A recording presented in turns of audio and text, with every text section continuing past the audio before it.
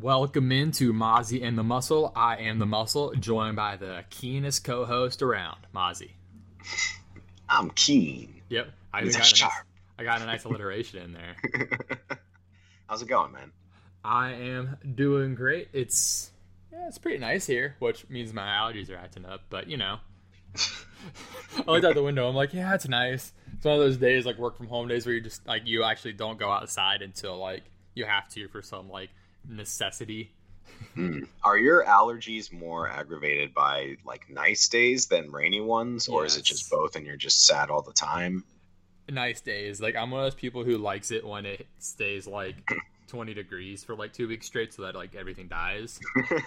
Which sounds sad to say I like when everything dies, but yeah, I also like Halloween, but Halloween is great. Spooky season. I'm a rainy day guy. When it rains, that's when my allergies kick up. I don't know why.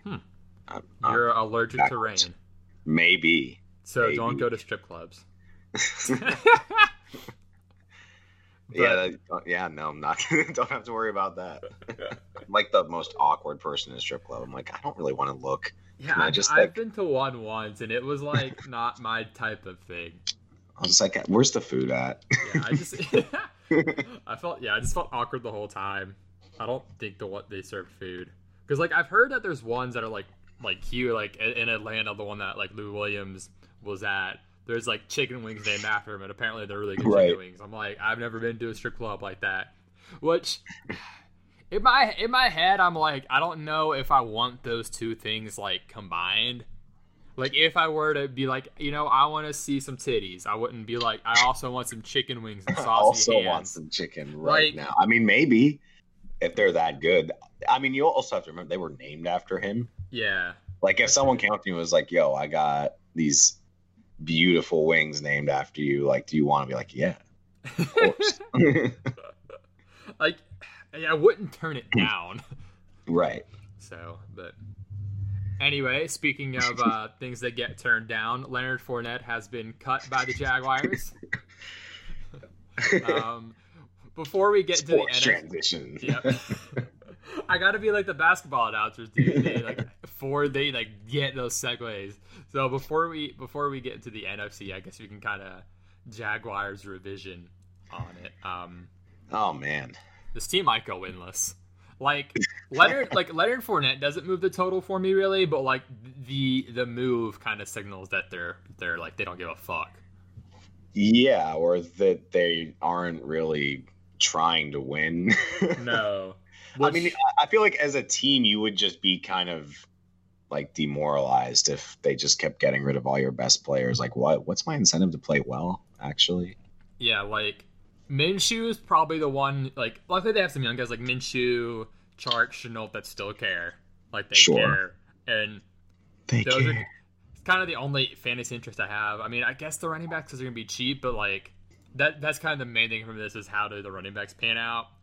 Raquel Armstead is slated to be the backup. I know people like Devine Ozigbo, who's also there. And you have Thompson, right? He's sort of Chris Thompson is Jay Gruden's guy. Who, I think if you're in a PPR league, Chris Thompson makes sense, and taking a shot on Raquel, kind of mid late, and then Devine late would make sense. Late. Yeah. I don't know. There's a lot not to like about the team. No, yeah, don't feel like you have to get one of these guys because it's gonna be a bad team. If anything, getting Chris Thompson and being I get some weeks of this great PPR guy, and then just kind of taking that for what it is and being done with the Jags in general wouldn't be terrible. Right. Do you think Doug Marrone makes it through this season? I don't know. I didn't think he was gonna make it back this season originally. I didn't either. And so it's tough as a coach when you're given this team and they're hey, win some games, and you're I'm gonna try. Gonna do our best. Yeah, I think they honestly. Here's where my brain just now went. They probably were contemplating getting rid of him. They're we don't like any of the options enough, and also we're gonna change it all up anyway in a year when we tank for Trevor. So they're probably just gonna clean house after this year. I'm gonna guess.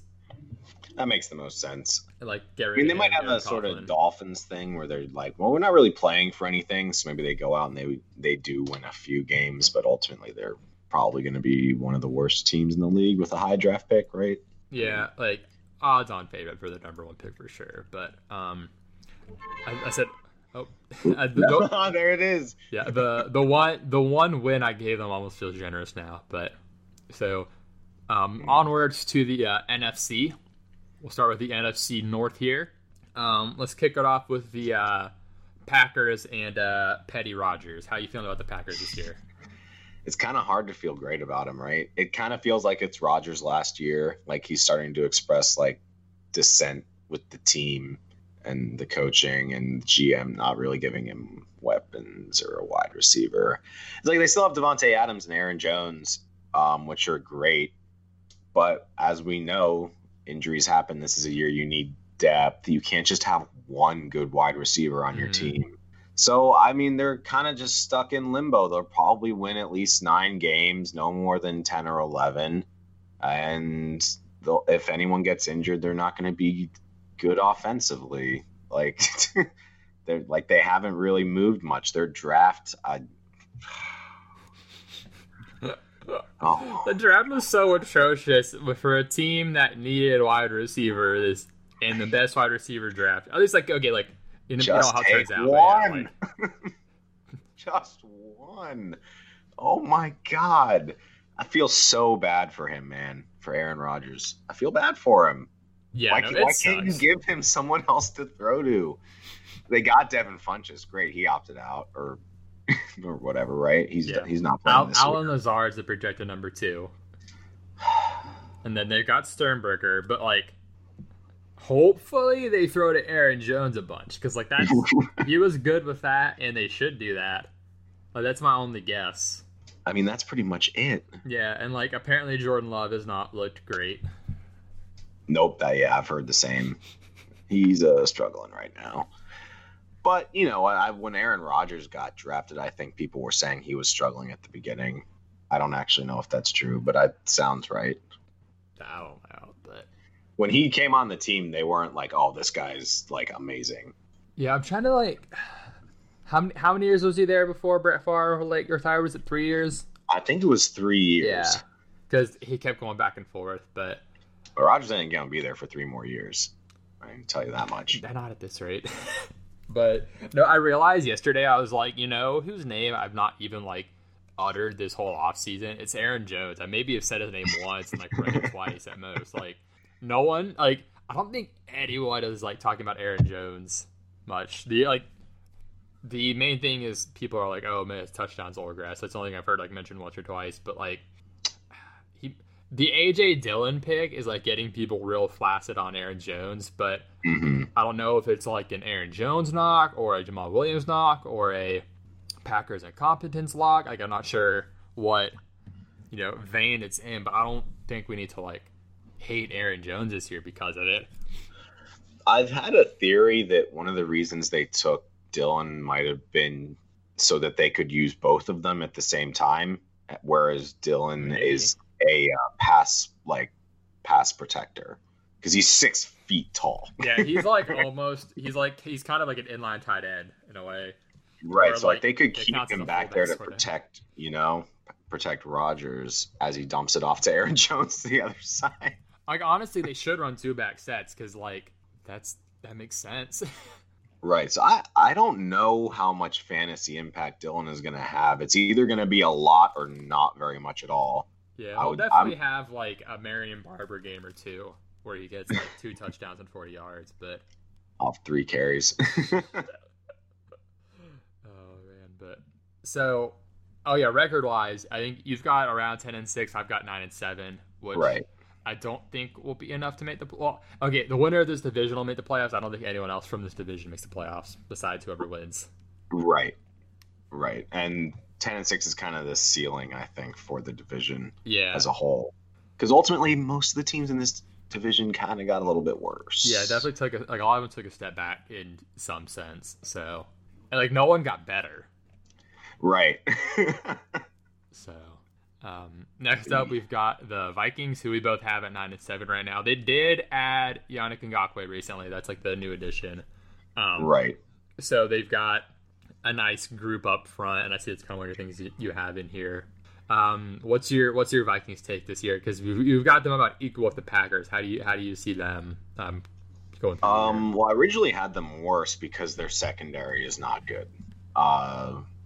I had them, I think, at 7-9. Then they got Yannick, and I just kind of thought that their pass rush up front, what they've got there on the defense, with Danielle Hunter, Yannick Ngakoue, still have Anthony Barr, Eric Hendricks, and Harrison Smith safety. Like, they still are going to be great up front and in the box, but their secondary is still pretty bad.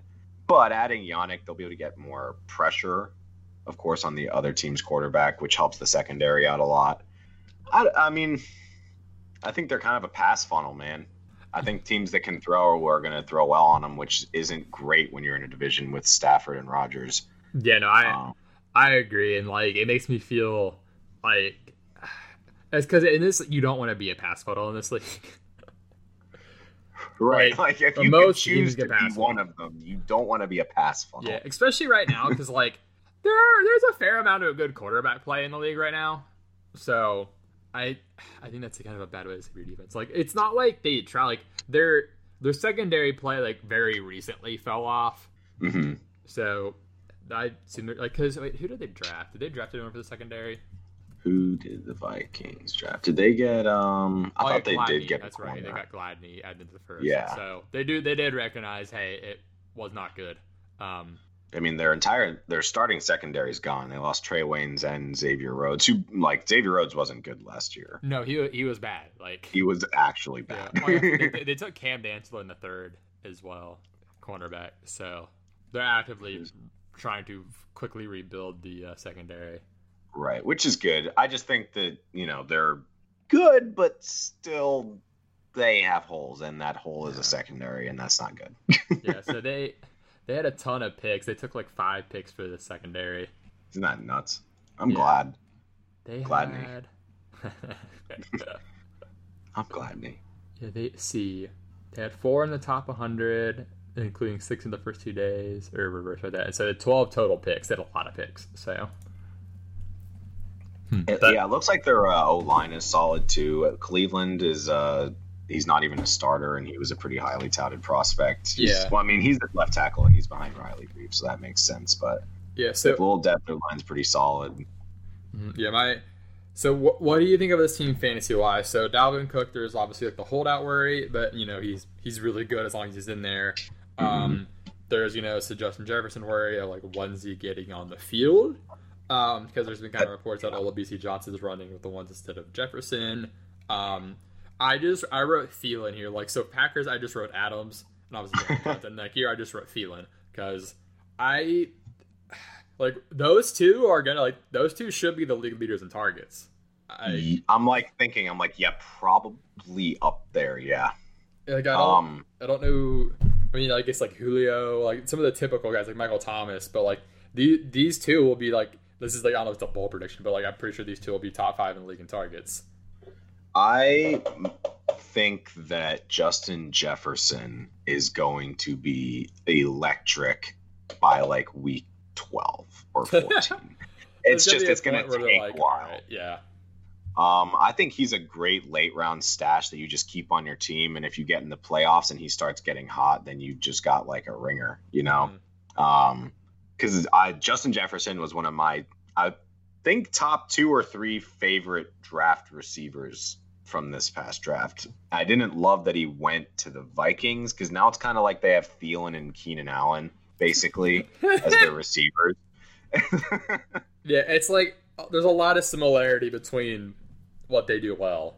Right. But with that being said, he's super good. I think Kirk Cousins is the quarterback to have those 2 guys with, though. Sure. If that's what you're like married to, which they are, so. And then of course there's Mike Zimmer, who's definitely like an old school kind of dude who believes a little bit in earning your place on the team and is most likely not going to start a rookie that early. which just seems like a report. So yeah, I think it takes a little bit of time for Jefferson to kick off. So like Thielen definitely, but I think Jefferson does reach ultra fantasy relevant at some point in the season. Just might take a little bit. Yeah, I can definitely see that happening a la, not like AJ Brown style, but like in that vein of like all the rookies that came on late last year. Mm-hmm. Mm-hmm. Mm-hmm. So, and then obviously Dalvin Cook, he is really good. Obviously, the main risk is kind of the holdout thing. What's their cap room anyway? Vikings cap room. Not ideal. It says 13 mil. Let me look. Why won't it just take me to like the good sites for this? It's gonna go to over the cap. Like I was gonna say, like, does them losing their offensive coordinator, who was super Cook heavy, like affect your? So who's the OC now? I'm trying to look it up now. Oh, it's Kubiak, right? Really? I think so. Oh man, it is. Yeah, it's Gary Kubiak. So I would say no. I feel just fine. Gary Kubiak has made some great like run offenses, like heavy run offenses work well. For sure. Won a Super Bowl with noodly arm Peyton, dude. See, the Vikings have like no cap space. All right, they're the lowest actually. Yeah, almost negative 19 mil. That's why they had to get rid of so many people. Yeah, but yeah, so I feel great about the run game because of, I mean, the talent, the scheme, everything. It shouldn't change a lot from last year there. But yeah, even if you don't take Cook, well, I would almost say, especially if you don't take Cook, just try to grab Madison at some point just in case. But, he's one of those handcuffs that is definitely worth it. Yeah, taking even if you don't have the starter. Yeah, he and Dalvin like look a lot alike. And don't they have like almost the same number? Like one. Yeah, I know. There were times last year I was like, I actually couldn't tell who was playing because like is it Cook 33 and Madison's like, I can't remember what it was. So Madison, he's 25, I think. What's Cook 38? And maybe, but yeah, they have like the similar build, the same hair and everything. So it's like, and like their hair covers their name, so you can't tell unless you can see the number and know. So yeah, next up, Lions. So you've got them around 9-7. Yep. I am way more negative on them. I've got them at 4-2. Hey, no, I mean I understand. They've got a tough schedule. Like, okay, so there's I could easily move them, another game for sure, because I've got Carolina beating them, which they could easily beat Carolina too, and Chicago. But I don't have them breaking 500 in any capacity really. I think that if this is definitely like Matt Patricia's last chance here, and he's either going to be bad and they're going to be 4-12. There's not much you can do about it. But there's just a few things like I want to bring up about the team because I don't know. I feel like they're a little bit underrated. I mean, Stafford was on pace to be a top 5 quarterback last year before he went out with injury, and the dude was outstanding. He still has Galladay and Marvin Jones, who are still super dangerous. Now we get Hawkinson in year 2. Their line kind of got better and worse at the same time. I don't know. They got rid of their guard, Graham Glasgow, which I don't know why they got rid of him. Yeah, they've still got other Glasgow, right? They have Ragnow. Or sorry, Ragnow. My bad. Yeah, the other Viking. I was like, not Glasgow, the other guy. No, yeah, they're aligned because they brought in Vitae. They've got a rookie at right guard. Said Ryanow's pretty good. And their left tackle is pretty good. They just paid him a bunch. Yeah, they're Taylor both Decker. So like, it's a unit that doesn't have much time together. Like, I think they're gonna kind of struggle to start because like your right side is new. Exactly.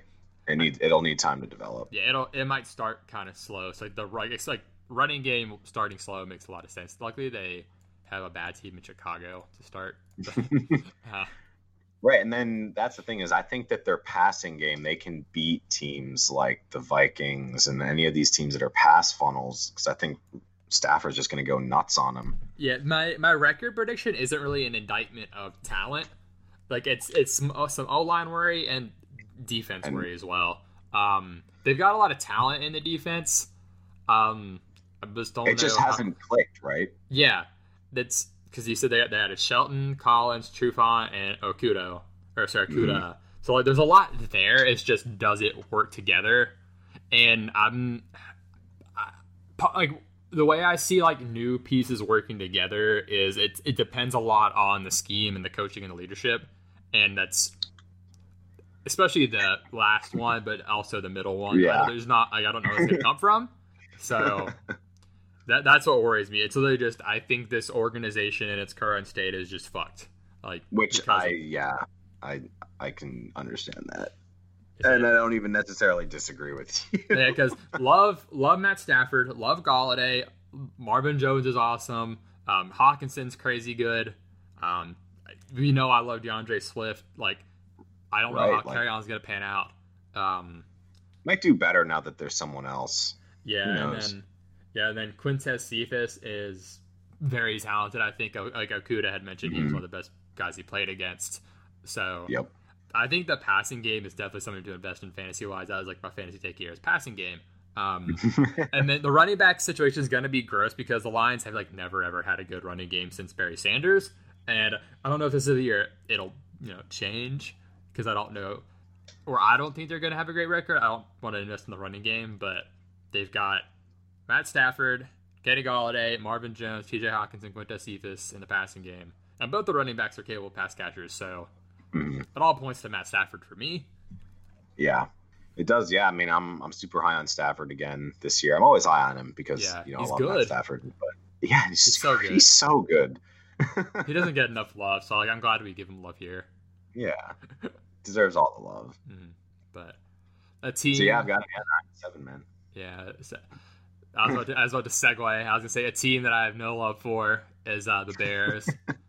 Well, you have love for one player on the Bears. Yes. It's no secret I really like Allen Robinson. He's so freaking good. It's just a bummer he's never had a good quarterback in his life, pretty much. Pretty much ever. Because college, he had Hackenberg, right? And then he's had Bortles. He made Hackenberg. He's had Bortles and Trubisky. Like, poor guy. And, potentially Foles. Yeah. Like, Foles, is in contention for best quarterback he's had. Like, that's how rough it is. Like, I feel so bad for Allen Robinson, man. So we've got him at 2-14. Mm-hmm. That's pretty rough. Like, I don't usually pick teams to have that bad of a record. Yeah, I've got them beating, Jacksonville and then Detroit once, and that's it. Mm-hmm. But I think all I really have to say is that their starting cornerback is Buster Screen. Oh, my God, man. Oh, my God, no. Screen door. Yeah, like, week one, because, the defense is Khalil Mack. And, what is the rest of their depth chart even? So they have Akeem Hicks, Khalil Mack. They got Roquan Smith, great linebacker, and Danny Trevathan. Forgot about Roquan. But you're starting Buster Screen, man. Yeah. Nothing else matters. Yeah. Another team with, a good front seven. Here we go. But, I pulled up ESPN. ESPN, always, plays a video out when it starts. So it's here we go. So that'll come up in the recording, unless I find it and clip it out. But Eddie Jackson's a good enough free safety to cover up some of those deficiencies in the secondary, but it's not enough to cover up Buster Screen. Yeah, it's going to be another thing where, an O-line that can handle this team is going to just rip them to shreds. Yep. Because, Mack and Roquan's a nutty duo. Aside from Akeem Hicks, the line isn't really anything impressive. But, yeah, the linebacking core is good. Mm-hmm. And then their secondary is not. Kyle Ford. So, yeah, it's quintessential Bears team where they have at least relatively solid defense and just putrid quarterback and offense. Yeah, every time I think about this team trading for Foles in that contract and wanting it, it makes me sad that I don't understand why they football. They just gave them a pass. They just bailed them out. And you know what? We'll take it on. Yeah, they helped the Jags unfuck themselves. But fantasy wise, the only non-Allen Robinson guy I would have interest in would be Tariq Cohen, especially in a PPR league, because David Montgomery's kind of hurt. I also don't think he's the best, and if this team is going to be not good. They're going to pass some. And I think Tariq Cohen is the second best guy they've got on offense. So, yeah, man, Tariq Cohen's crazy. And Montgomery's out for a few weeks at least, right? It's a groin injury. That's 2 to 4 weeks. Yeah, like, so he may be back right away, but maybe not. And also, that'll nag. Yep. And they need to, like, do more with him this year anyway. And, like, Tariq said that he, needed to come in a better shape this year to kind of, like, didn't go hard enough last year on it, so. I don't know, man. He's pretty built. Yeah, like, he blamed some of his, like, issues and, like, not staying, like, fully healthy, like, the year I got himself, so. But, yeah, not a good team. Not a good division, really. You're right. It's like unless Trubisky takes a monumental step forward, which just seems so unlikely given the tape we have on him, that there's just not a whole lot of optimism for them right now. No, like they're gonna need to reset some stuff to make this team viable. Like they literally just need a good quarterback and like another good offensive weapon. Like if they sucked and got Trevor Lawrence, like that would be really scary. Yeah, because they're like after Trevor Lawrence, there's Justin Fields. Who else is there? I'm trying to remember. There's a couple names. Oh man, I don't even know because I didn't get too early for that. Yeah. So now we move on to the NFC South, which I think we are kind of agreeing might be the best division in the league. Probably is. It's one of them. Yeah, definitely one of them.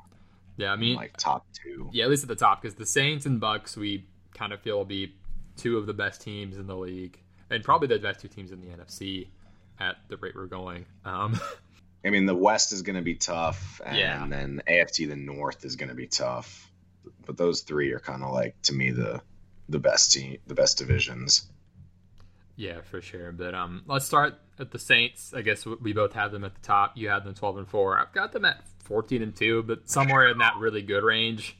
Mine might be floor. Yours might be ceiling. Yeah, I don't see them losing more than 4, or especially 5 games even. But they're super good all around. Offense, is nuts. Yeah. Not much to say there, especially fantasy-wise. The only, there's the obvious guys. Kamara will probably get his contract things figured out. He's back at practice. I just got that news blurb that he's practicing today. And then they got Emmanuel Sanders, which was really the only offensive change. I think he's going to be a great fit here, and I have no clue. I think he'll have some fantasy value, but he's going super late. But he might be more of just helps the team out more than your fantasy team. Yeah, he'll really help the team out. I mean, how are you feeling on them as a team in general? I mean, aside from just the really good, or is that kind of it? Well, and I definitely hear a lot of things about Breeze not being able to throw the ball deep anymore, and the truth is that he hasn't been able to throw the ball deep for a while.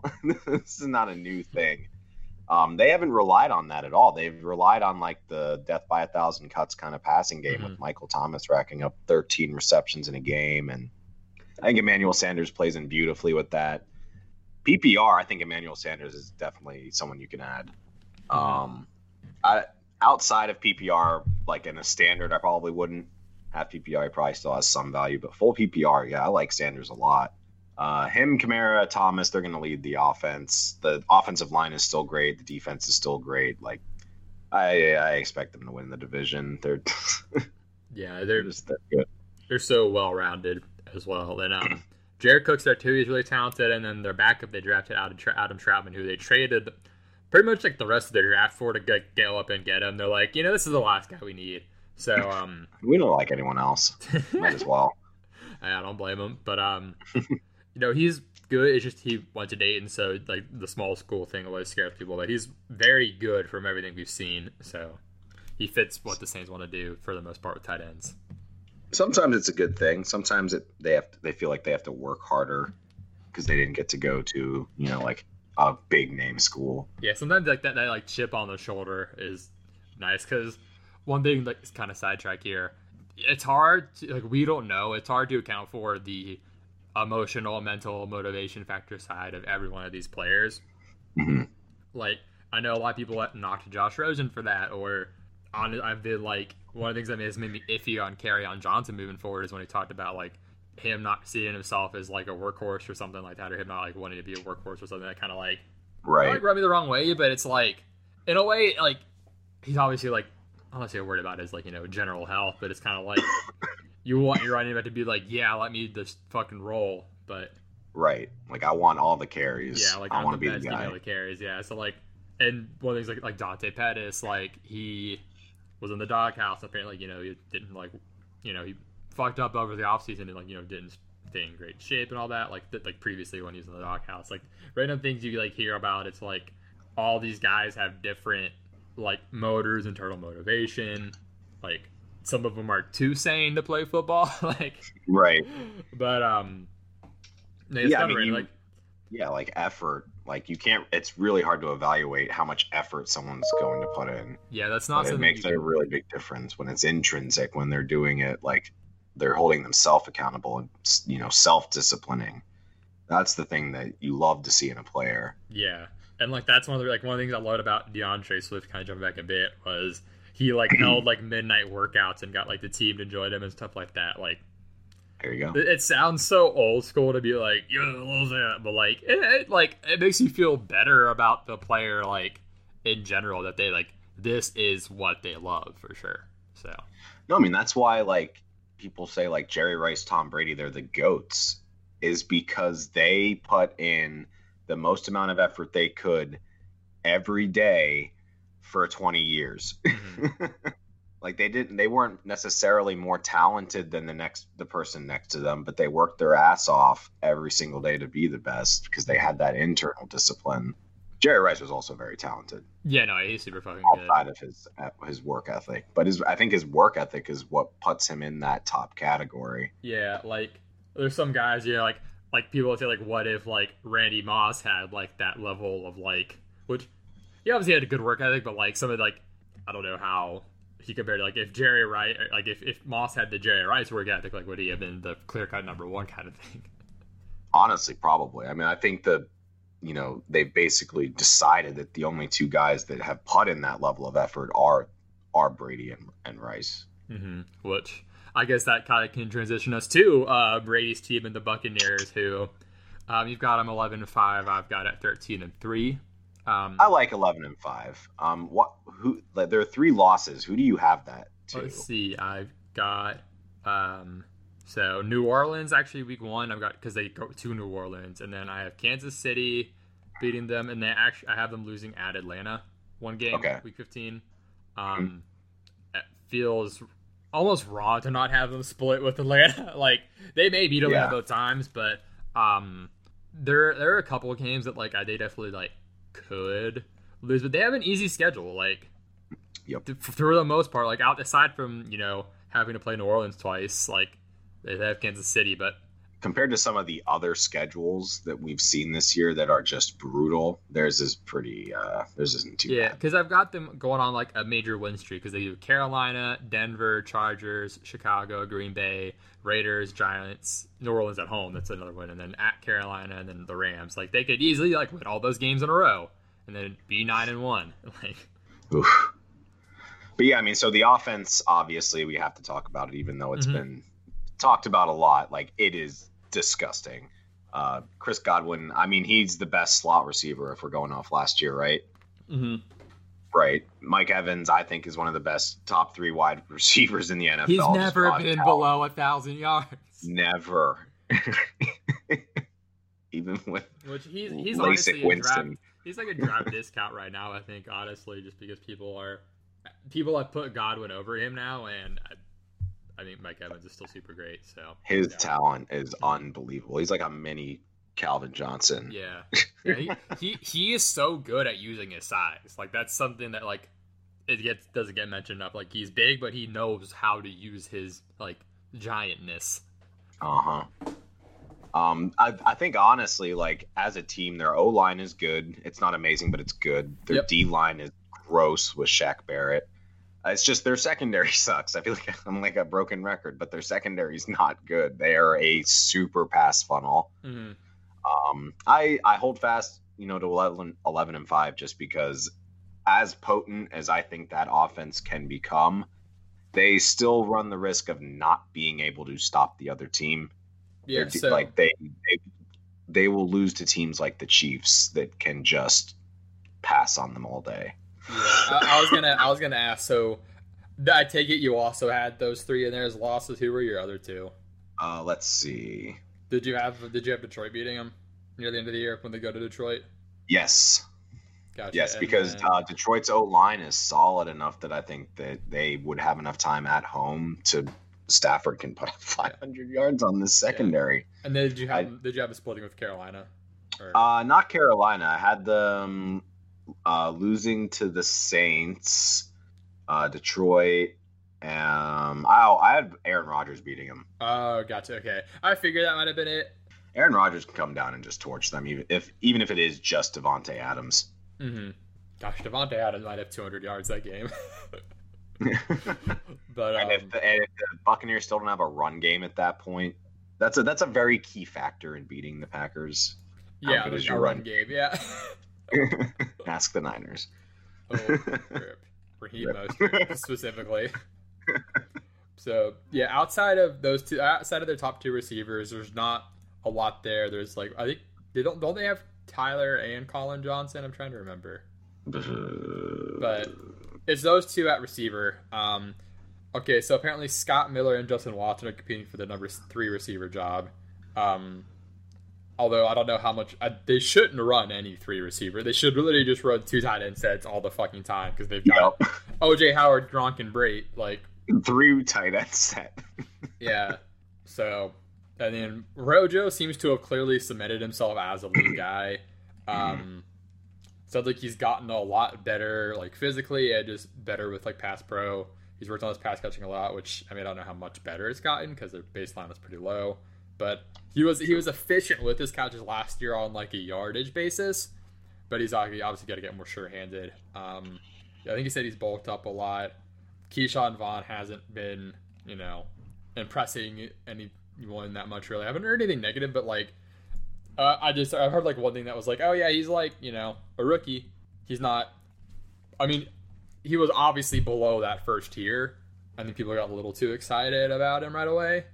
But they are going to be there. I mean, oh my God, there's so many teams that are like this. But like, look at their front: Ndamukong Suh, Vita Vea, Jason Pierre-Paul. They get Devin White, who was great last year, linebacker, second year. Levante David and Shaq Barrett. And then I think they got probably the best strong safety in the draft in Antoine Winfield. Mm-hmm. So the box there is going to be stacked. They're going to get tons of pressure because their secondary is just dreadful. Yeah, they were a great run defense last year, and it's going to be just as tough, if not tougher, this year. Mm-hmm. Let's see the defense. Yeah, their secondary. They've got Carlton Davis, Jordan Whitehead, like Sean Murphy Bunting. He's got a hyphen in his name. Yeah. Was he like a last year rookie? Yeah, I think he was. Yeah, that's what I thought. Yeah. So I think out of Michigan. Let's say anyway. Yeah, the secondary is the weak spot as we have mentioned. So pass funnel. Mm-hmm. You can throw on them, and they're going to throw on you. Yeah. So I'm as much tight end talent as they have. I'm not interested in any of these tight ends for fantasy. Well, it's hard to pick one. Yeah. Like, I don't know if Gronk is the same Gronk. OJ Howard, they used to block a lot, which obviously they use Gronk to block. Gronk will block a lot, too. There's a lot of Ox in that sentence. Oh, yeah. Onk, onk. Onk, onk. Maybe he just honks when he does that. I don't know. Honk, honk. I could see that. Oh, I could so see that. Gronk just coming up to the line going, honk, honk, honk, honk. He's going to be like a duck for Halloween. I have to say that there's definitely a lot of uncertainty over whether Gronk is gonna, put it together. I definitely think they signed him to block, and I think that's a reason why he'll be on the field a lot. He's gonna block and catch touchdowns, so he yes. won't have enough reliable value himself, and it'll make OJ Howard and Brait not valuable. That's how I see it. I do think he limits the value of Howard and Brait. But I think they're going to rotate. They're going to rotate a lot. I think Gronk, though, puts it together. So I was watching some of their training camp that was on YouTube, just clips of it, because I was really intrigued to see how it was coming together. And basically, Gronk and Brady have both said, this is a new challenge for us. we both are struggling and learning a completely new offense, and both of us really hate not being good at things. You know, like there's some motivation there on both Gronk and Brady to get that together. And I have to say, I kind of think that Gronk could end up being pretty good this year for that team. If I did have to take one, I am going to take Gronk. Yeah, which I'm not, but if I was. Yeah, the unretiring and coming back never makes me feel good. But yeah, I mean, he's one of the best of all time, so like he could be an exception easily. Next up, we got the Falcons, one of my favorite teams. I'm actually wearing a Falcon shirt right now. We both got them at 9-7. It's like kind of cruel, but it seems right. Yeah, no, it's a tough division. That hurts a lot. They've got to play those two aforementioned teams twice. Yeah. And then they get some of, let's see, they have to play Kansas City. They have to go play at the Chargers. Yeah, they get the AFC West. Yeah. There is enough hatred in the division that I think they can split. Yeah, I've got them beating Carolina twice. I've got Carolina just getting like shit on by the division. Well, fairly yeah. So. Yeah. And then splitting with New Orleans, Tampa, but. I mean, they added a bunch of pieces. The Falcons, they got AJ Terrell, who I think a lot of people thought was probably like the second best corner in the draft or third. Yeah, no, I feel good about the Falcons. I don't know if they'll end up making the playoffs or not. Their defense like came alive last year at the end of the year, and they added to it. I think their defense could surprise if they don't all get like dead again. Mm-hmm. Like it's literally this team has been like offensive line and secondary injuries like have been the demise of this team on so many occasions. Yeah, plus the bad defensive play calling in the first 7 games. Yeah, like once Dan Quinn was like, all right, someone else do this, that helped a lot. So if they can ride that and they can like get health, like if they can just stay healthy on the O-line, because Chris Lindstrom is super good.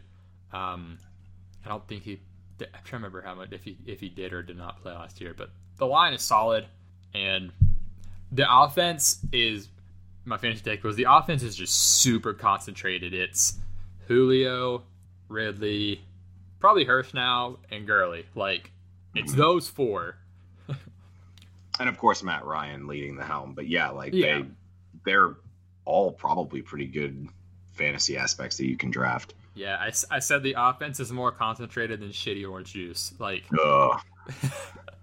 like this is like kind of little DFS thing. This is a great team to use for DFS because like who's getting the ball, so like it's really hard to fuck it up. It's like if you think the offense is going to do well, you can take one of these guys because it's only going to do well through them. Yeah, like I've been looking at all the stacks and. Like Tyler Lockett and DK Metcalf are kind of cheap, and Ridley's pretty cheap, and Hurst is pretty cheap. I'm like, all right, I got my week 1 stack ready. Like there we go. Because those 2 teams play week 1. I actually have Atlanta winning that at the moment. I think it's in Atlanta, right? Yeah, but yeah, like as the young defense, and all these new draft picks get integrated in. Obviously, Grady Jarrett and Ty McKinnon, as you have written here, are solid. I like the direction the team's going, and Matt Ryan's still got some years in his window. So absolutely, he's still great. He's been in the top as far as quarterback play the past few years. I think it was 2 years ago where he just kind of like got totally swept under the rug, but he had such an amazing year. Mm-hmm. Yeah, he's like not in the elite tier, but he's in that very good tier. Yeah, I mean, him and Matt Stafford are just like the Council of Matts, are just like swept under the mat. Yes, but it's great. You have written in here like they could be a surprise team, and I kind of agree. If Gurley is Gurley, mm-hmm. Yeah, that could be the team. Hurst comes alive, like oh my god. Yeah, last year the running game was kind of anemic last year. That's like something they need to fix. So hopefully that's better this year with healthy O-line and Gurley. And so like the healthy is like distributed to healthy O-line, healthy Gurley. I mean like right. And then last in the division we've got the Panthers. You've got 4-12. I got 3-13. But like a fun 3-13. Like since like this is gonna be a very like fun shitty team. It's not going to be like a total. It's like it's going to be the opposite bad team of Chicago, where like Chicago's like trying to be good, but they're bad. But like Panthers are just like doing their thing, and like there's no expectations, but like it's going to be fun. They're clearly one of the teams in a rebuild but they're not the ones announcing it. But they are very clearly, I think, in a rebuild. Yeah. Like, no more Ron Rivera, no more Cam. They get Teddy B, who I love. I think he's got like, a lower ceiling as a quarterback than others, but he's definitely a serviceable quarterback. And I don't know. They lost at least 10 starters. No, yeah, this team has no continuity at all in the roster. Like, I can't really. ESPN did like a continuity rating thing, and like, I can't remember who was second to last, but like from them to the Panthers, there was such an enormous drop off. Like, there's the rest of the league, and then there's the Panthers as far as like bringing players back. I gotta find this, but I mean, it's like 40 to 50% turnover, right? Yeah, it's so rough, but I feel good about the offense. Like, this is gonna be like it's akin to like the Jaguars of Bortles, like the like bad team that shoots out a lot and gets garbage time, and they're fun. There's a lot of talent there still. Yeah, like I still think DJ Moore is a fine fantasy asset. I just, they're just not going to win that many games. That's just the way it is. Yeah, all right. I found these continuity ratings. So the Giants are 31st. They've got 66.1% of their snaps returning. And then the Carolina Panthers are last. They've got 46.9% of their snaps returning. Yep, there it is, 46.9. Yeah, like it's like a slope, and then like at the very end you jump off the cliff. Like the Bills actually lead, by the way. The Bills and the Chiefs lead, and then it's Colts, Niners, Steelers, Texans, which that kind of helps the Texans case as far as we talked about, like them being better than people are going to give them credit for. Like the main turnover is obviously the DeAndre Hopkins thing, but. So I was looking continuity is going to be important this year, and it's in a league where there's no preseason and very much reduced practice and training. Yeah, that's why like when I was looking at the Bills, I kind of like broke some ties for them because of that. Yeah, I get that. But anyway, so we've talked about this some. Teddy is a good fit for this offense. He knows the offense, and then too because Joe Brady was with the Saints when he was there, but having so they got Ian Thomas. And they've got Moore, Samuel, Robbie, McCaffrey. Like, I love the Moore, Samuel, McCaffrey for Teddy. That fits him well. Mm-hmm. Yeah. Like, he and DJ Moore are going to be best buds, I think. Oh, definitely. I mean, he's going to love CMC. He's going to love Moore. I think he likes Curtis Samuel a lot, too. I've still got him in Dynasty. Like, I think he's going to like him. The one that doesn't really make sense is Robbie, but, we're talking about garbage time. Like, hello. Yeah, he could fit in the take a short pass deep kind of thing, or like when they do go deep, he's makes sense as the guy. Like ready for the 3 receptions, 81-yard touchdown line for Robbie, 3 weeks in a row. No, it makes a lot of sense though, just because like teams are going to be focused on DJ Moore and McCaffrey and are going to be playing up a lot. Like he'll get a lot of good one if he beats 1-on-1, he'll have a lot of room, kind of thing. So. Mm-hmm. And Teddy's good, man. We like Teddy. He's a good dude. Yeah, we love Teddy. Always root for Teddy. So, and then McCaffrey is still absurd. McCaffrey. I don't know if we'll get the same just utter volume, but I think the fantasy outlook is pretty similar. I don't see Joe Brady being like, nah. Like, I assume McCaffrey is still going to be a stud. I don't know if he'll have the same absurd gap over everyone else. He might. I don't know, but. It is a different regime entirely, so it's worth kind of considering. Right. Yeah, ultimately, not a whole lot of expectation as far as the team, but they'll be fun to watch. Mm-hmm. Where was I going to go? Do you think if you are in Dynasty and have CMC, would you trade him now? Like, do you think his value gets any higher than it currently is? Like, if you're a really good team who needs him to win, like don't trade him, obviously. But like if you have him and like 1 or 2 other good guys, and you're like, I kind of need to disperse, rebuild, change up. I would be more on the trading side. Not, I obviously think he's amazing, but I do ultimately think that last year might have been like a I mean, ceiling kind it of was a in terms of the historic season. offense. Yeah. So, like, maybe he does keep up that same fucking absurd pace, but, like, yeah, anyway. It's not like rocket science to really be like, this is probably his peak, trade him, but, like, I'm not saying, like, you have to trade him, but if you get an how offer bad that... are they? They get a great quarterback next year. You know, there's some... Yeah, that's the thing. Like, he's one of the few running backs under long-term contract, too. That's, like, another thing. Mm-hmm. That he's got a lot of years of usability left, so... I always worry about players that get a stupid volume because of injury concern as well. That's just something I personally look out for. He may just be one of those exceptions, but... Yeah, right. Yeah, there's, like, a level to it, which... Because, like, I have no reason to think he cannot handle it. So far, no. Yeah, like, there's no indicator that he's not built to just do this all the fucking time. And, like, a lot of his work, it's the same as the, what we've talked about, like, with Lamar. Like, he gets a lot of receptions, and that there's a lot of times he's not taking the same beating as the runs, or they'll go out of bounds.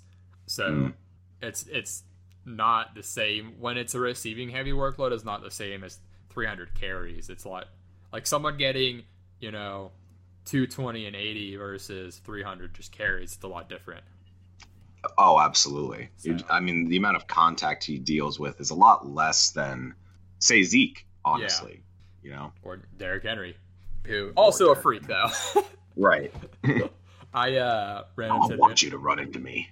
I went and recorded a song the other weekend. I might have mentioned last show, but I had a line that was call her Derrick Henry because she's putting on a freak show.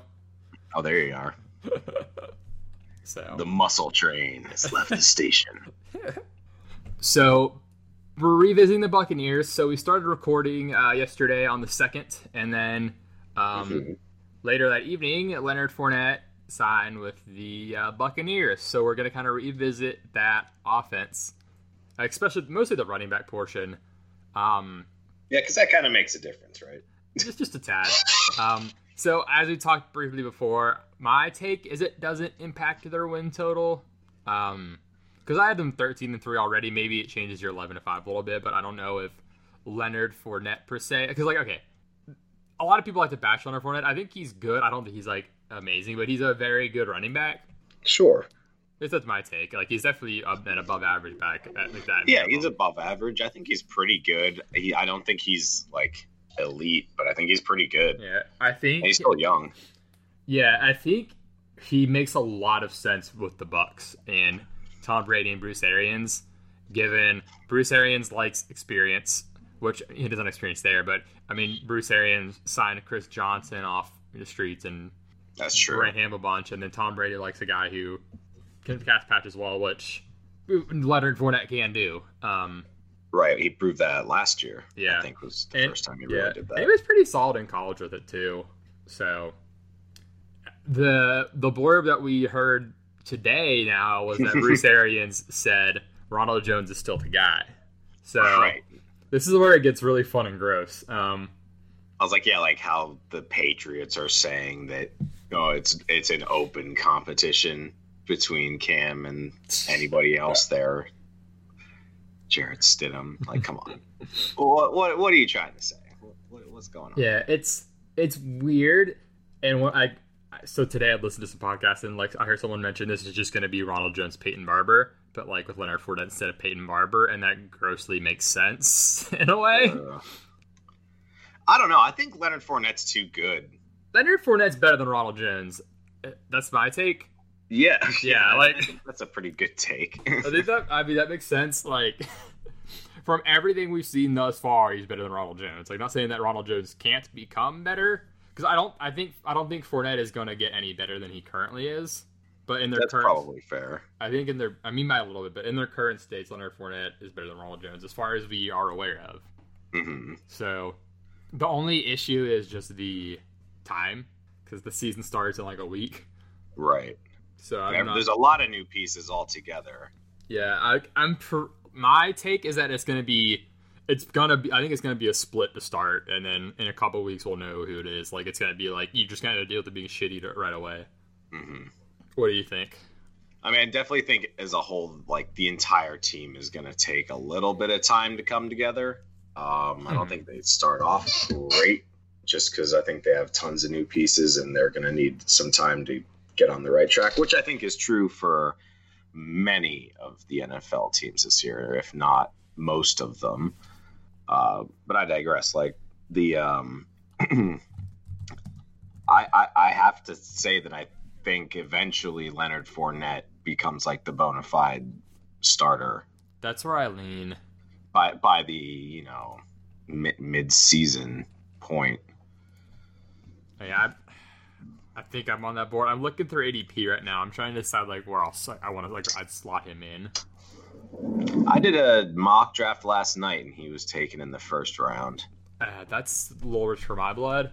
Which was crazy because he got signed that day, and usually those mock drafts take a little bit of time to adjust. Yeah, so I think there's kind of a tier break. So like there's after Austin Eckler, Aaron Jones, James Conner, there's Chris Carson, who I think Chris Carson is in a nebulous zone by himself, and then there's like Todd Gurley, Melvin Gordon. Sure. Yeah, no, Chris Carson's just kind of in like if you think he's going to be good, then you're probably going to draft him. Yeah. But if you don't, you're going to avoid him. I think that's, Chris Carson, like I've sort of come around on Chris Carson and that worries me, but we can get to that in the Seahawks. I think Fournette kind of slides in right next to Chris Carson for me. Yeah, I think he's right around there. Like that seems right. Like end of the third kind of. Yeah, but teams that have these keepers all over the place where Chris Carson's getting taken with like the 11th pick in the first round of 12 teams. Which is what we have tonight, yeah. Right, which is like... Are you asking if I'm taking Leonard Fournette? Is that what you're asking? If you were right there, hypothetically... I don't plan to. You're the one who's going to hear this. This won't go live before our draft. But I don't plan to take Leonard Fournette there. I've done enough mocks. I think I'm happy with who I'll get before there. Just like I think I have Chris Carson over Leonard Fournette still. Because like as much as I want to shit on Chris Carson, I have to like think. Which okay, I guess we can kind of shift this a bit into the Seahawks take. But so Bucks, does this change your win total for them at all, or no? Does it give you any like leans maybe? No, I like the 11-5 pick. Yeah. I want to stick with that. Mm-hmm. So we're saying. So Carson is kind of the spot with Fournette, at least for me. Do you have him a little higher? Or? It's weird. I think earlier in the offseason, I would have had Carson later, but now I like him more just because that backfield, I think, has developed in a way that we now know that none of those other running backs matter. Yeah, exactly. Like, no one else is going to get it. And, like, I have to eat crow on it. Like, he's had 1,150 and then 1,230 rushing yards. Like, I've been fucking wrong on Chris Carson 2 years in a row. He's been solid. I think he'll be very solid. Yeah. So yeah. Okay. This is our Seahawks transition. So yeah, he makes a lot of sense in that nebulous zone. I guess maybe with Fournette, like right before you get to like Gurley, Gordon, David Johnson, guys I no longer have any interest in, even though I did earlier in the year. I'm out on all those guys, I think. Just because I'm more up on the rookies. Which that may be a popular take, I don't know. Like, I'm more up on Jonathan Taylor, who's kind of getting drafted in that tier. I'm more up on Cam Akers and Dobbins, yeah. So, but, well, real quick, where do you put Ronald Jones now? Is he like a Philip Lindsay zone guy? Ooh. Where was he being taken before? Where is he being taken now? He was going like 6th, 7th-ish round, Rojo was. Okay. So now you think, like 8, 9? Yeah, like I think he should be right next to Philip Lindsay, Zach Moss, that kind of area. That makes more sense. He'll definitely drop like a round at least. Like a number 2 that's involved is how I will put him. You're not going to like feel confident about starting him any week unless Fournette is injured. Yeah. It's like what's annoying. Yeah, no, like, and Fournette, like, every year, like, I don't know for sure, I can check, but it seems like every year he misses 2 games, but, like, ahead of time he's going to miss them. Mm-hmm. So he's had 13 when he had 8 and then 15, but, like, I'm mostly sure every time he's missed that you've, like, known. It's usually, like, a lower body issue. Like yeah, he's like, my hammy's not good right now. I'm going to take a break. But kind of the Derrick Henry thing in a way. But so yeah, Seattle, Carson. I am cool with Carson as a strong RB2, or if you want to go like late RB, he makes sense to like pair with someone else in that kind of range. Oh, oof, get the hot take lightning. Yeah, I mean he is the thunder of the backfield. Russ is the lightning. Russ is everything for that team. So we both have this team going 12-4. Their schedule's not too bad if I recall. I can pull it up, but they're really good. Yeah, like this offense is gonna be solid, and getting Jamal Adams helps the defense a lot because I was worried about them. But what's your take on this team coming up into this year? Well, the Jamal Adams thing was literally what I said on the podcast. I said if he should go anywhere, it should be somewhere like Seattle. Mm-hmm. He's pretty much perfect for Pete Carroll. That style of defense, which is cover 2, let him play. It's not like a super complicated defense. It's more instinctual and letting the players do their thing, which is pretty much perfect for Jamal Adams. So yeah, I mean it's a really good fit for him. Their run defense should improve. He'll be in the box a lot. Secondary still kind of suspect, but Lockett and DK are both kind of being slept on. Russell Wilson's like one of the best players in the game, man. Yeah, he makes the team a contender. Yeah, like he's one of those players that, especially last year, without Russell Wilson, they would have been actually trash. Oh my god. So it would have been dreadful. Yeah. So my fantasy take was, why is Tyler Lockett going so late? He is going. So he and DK are going like back to back, pretty much. But like there is zero chance I'm taking AJ Brown or Cooper Kupp or Robert Woods or Terry McLaurin over Tyler Lockett. Like Tyler Lockett should be a third rounder, and he's going in like the fifth? Yeah, like he's going way too late. Yeah, I mean he's going way too late. I agree. He's consistently very good. Like he gets peppered with targets. Like wide receiver, like the top wide receiver is in his range of outcomes, or maybe not the top, but top 5 is for sure. Just like of all wide receivers for this season. Yeah, like the top is like it's not impossible, but like it's unrealistic. But I think top 5 is actually like, you know, enough of a chance to like make that case, in the sense of like he is super good with a super good quarterback. If the volume goes up at all, he's gonna be fucking amazing. Like it's crazy. I mean, I think he's very safe. Mm-hmm. That's another thing is like I think okay, you don't think he's safe. We get it. No, Tyler Lockett, he's going to get you at least like 10 points every game. He just gets that many receptions. How many receptions did he have? Yeah, so last year, he was actually his career high in receptions and targets. It was 110 targets for 82 catches. There you go. 1,000 yards plus. There's the worry that like DK is going to get in the way, but no, like I think the passing game is really good now. So, because it's those two. Like they signed Josh Gordon, but I don't think he has much of a role, especially right away. Like it's literally Lockett and DK. Yeah, no, like, they're I guess well, I don't know, but like they're not going to back for Chris Carson that much. Yards. They should, but I mean DK got close, didn't he? Mm-hmm. What did he have, like 900? He had like 900. Yeah, he had exactly 900. So like they're going to both be 1,000-yard receivers. Like I'll be surprised if they aren't. I think. Like I would bet that they both are. Like then Greg Olsen too. Like he'll get targets, but like. He's going to just vulture touchdowns. Yeah. He's going to have those 1-catch, 8-yard touchdown stat lines. Yeah, which, gosh, this team's going to be nuts in the red zone with Olsen and DK and just Russ in general. So it sounds like we're pretty high on this team. And also, there's still a chance they get Jadeveon Clowney re-signed. Yeah, no, that seems like one of the – I'd say there's probably like 3 teams that are – actually pursuing Clowney. Yeah, they're still one of them. Seahawks, Titans, Cowboys, maybe. But I mean, Seahawks are the most likely just for him to return there. So yeah, it makes sense if he wants to have a chance to win a Super Bowl or anything. But moving on to the 49ers, you've got them at 10-6. I got them at 9-7. So minor Super Bowl hangover. They're going to be like borderline on getting back to the playoffs.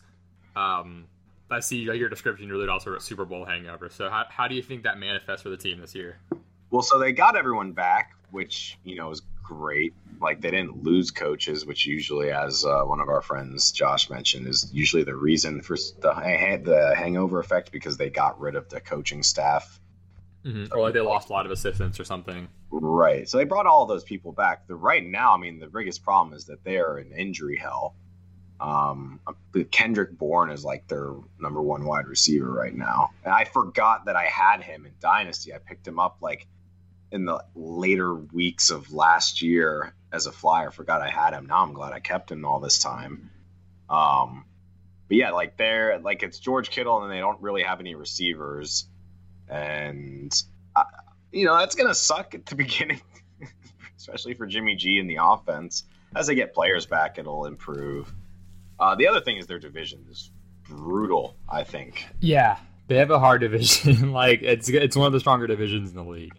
The Cardinals are way improved. The Seahawks are improved, and Jamal Adams is kind of perfect for the Niners. That's why I said he should go there to help them win that game.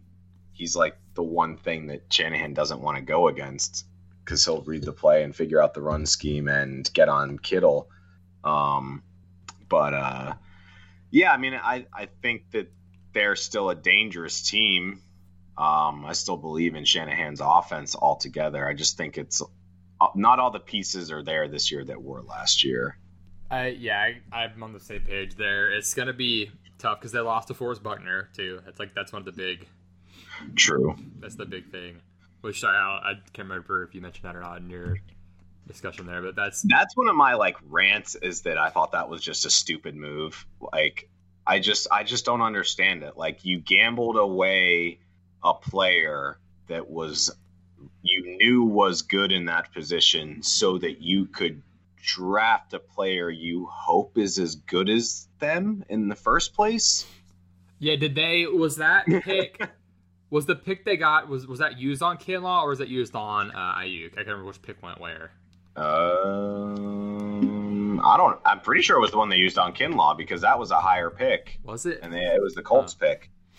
That's a lot. A lot of it was contract related.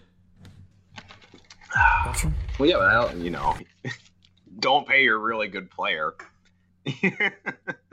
I know, they have a lot of pieces they have to pay. Mm-hmm. I don't know. Yeah, they took Javon Kinlaw first, which they got that pick from Tampa. That's one they got from Tampa? Yeah, and they got the Ayuk one from Minnesota. One was the Indy one. They traded DeForest Buckner to the Colts for a first rounder. Yeah. Oh, okay. So yeah, they switched one spot with Tampa. That's right. Okay, they get Wirfs, and so that's why it says Tampa there. Okay. Pretty sure that's what it was. I don't know, but something like that. Yeah, just I'm sorry. The Niners GM is amazing. What am I talking about? But yeah, the biggest thing is the receiving core is coming into the year knocked up. Not knocked up. Wow, nicked up. Yeah, nicked up, not knocked up. Yeah, something along those lines. Yeah, Debo's hurt right now. He's unsure for the start of the season. Ayuk, I think, is going to be back to start, but he's been missing time, and he's a rookie. Hurd is done for the year. It's Kittle, and that's Kittle's the only reliable guy because they don't have Sanders anymore. No one really knows how it's gonna who's gonna step up if Debo has had to miss time, and then he's not gonna be 100% right away probably. So it worries me about the offense. Yes. They're gonna be relying on Kittle in their run game a lot again. Yep, which has worked for them. Yeah, that's what they are. That's their identity. But it hurts not having any proven receivers in your offense just a little bit, I think. Because he does a lot of run blocking, and a lot of that run blocking comes from the wide receivers. They're out there putting blocks, on the second level, allowing for these really great run plays to take effect. Yeah, that's what Debo is good at. That's what Sanders was also good at. It made sense to fit. So. And they still have Kittle to, help with that, but it's a little worse than last year. Yeah. Fantasy-wise, so Kittle makes a ton of sense in all this regard. Talking about who's going to be, the main target. As far as who else steps up, is a running back going to get more catches? Like, does Mostert get more? Is is Coleman or even Jerick McKinnon get involved a lot? Does Pettis get out of the doghouse? Like, there are some things to monitor here, and maybe all of this is to say we should take Mostert in the 5th or 6th or wherever he's going. Maybe he isn't a bad pick. Dude, Kendrick Bourne, man, I'm telling you. Yeah, or Richie James or someone where Mostert's going in the 5th, pretty much. Yeah. So got paid, get some money. Yeah. Get a little money.